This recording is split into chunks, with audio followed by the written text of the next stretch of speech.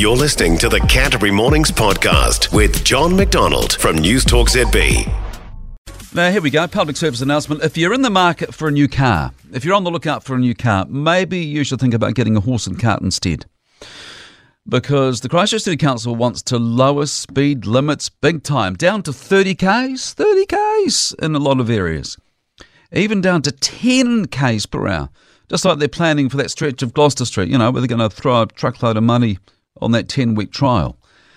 The council wants to extend that 10k speed limit idea and have it pretty much in any area where vehicles and pedestrians use the same bit of asphalt or paving, like Casual Mall, for example, where you get vehicles and people in the same space. Now, that part of all this makes sense to me. As for the rest of it, well, so it's all part of the council's, I'll get to that. It's all part of the council's draft safer speed plan, which are put out for public consultation yesterday. So here are some of the other key numbers in what the council's proposing. It wants to have a speed limit of 30 k's in all residential streets.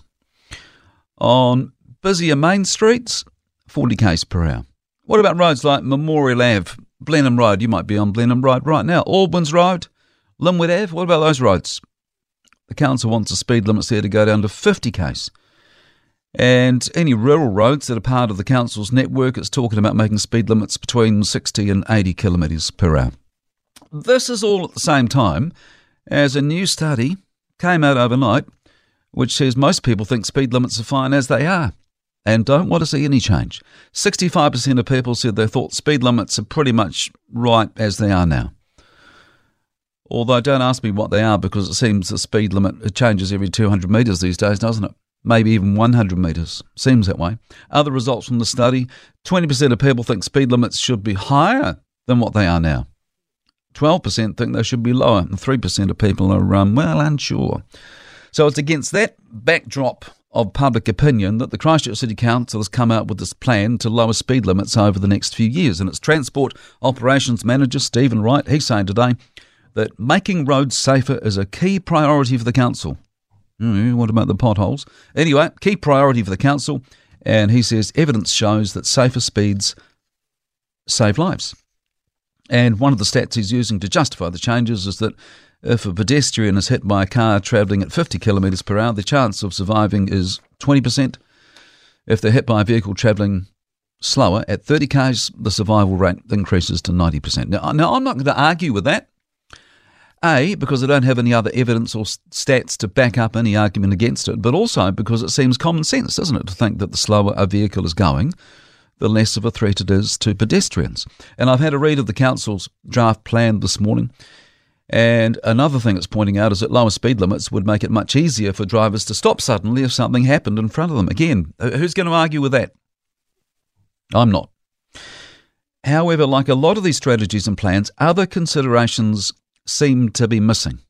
The council doesn't seem to be linking this plan with other considerations. The conspiracy theorists, of course, that might be you. They'll be saying that this is part of the master plan to force us out of our cars. Well, and tell you what, on this occasion, you would be right if you are a conspiracy theorist, because the council's document has a little diagram showing how lower speed limits would change things. And one of those changes, according to the council anyway, is more people riding bikes and scooters and walking and less people using cars. So there you go. Conspiracy signed off. So that's all in there.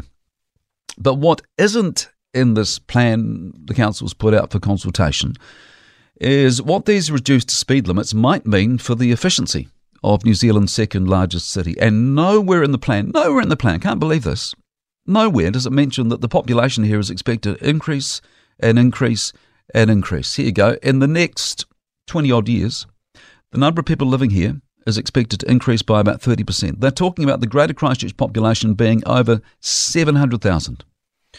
But the council doesn't seem to be factoring this growth into its thinking.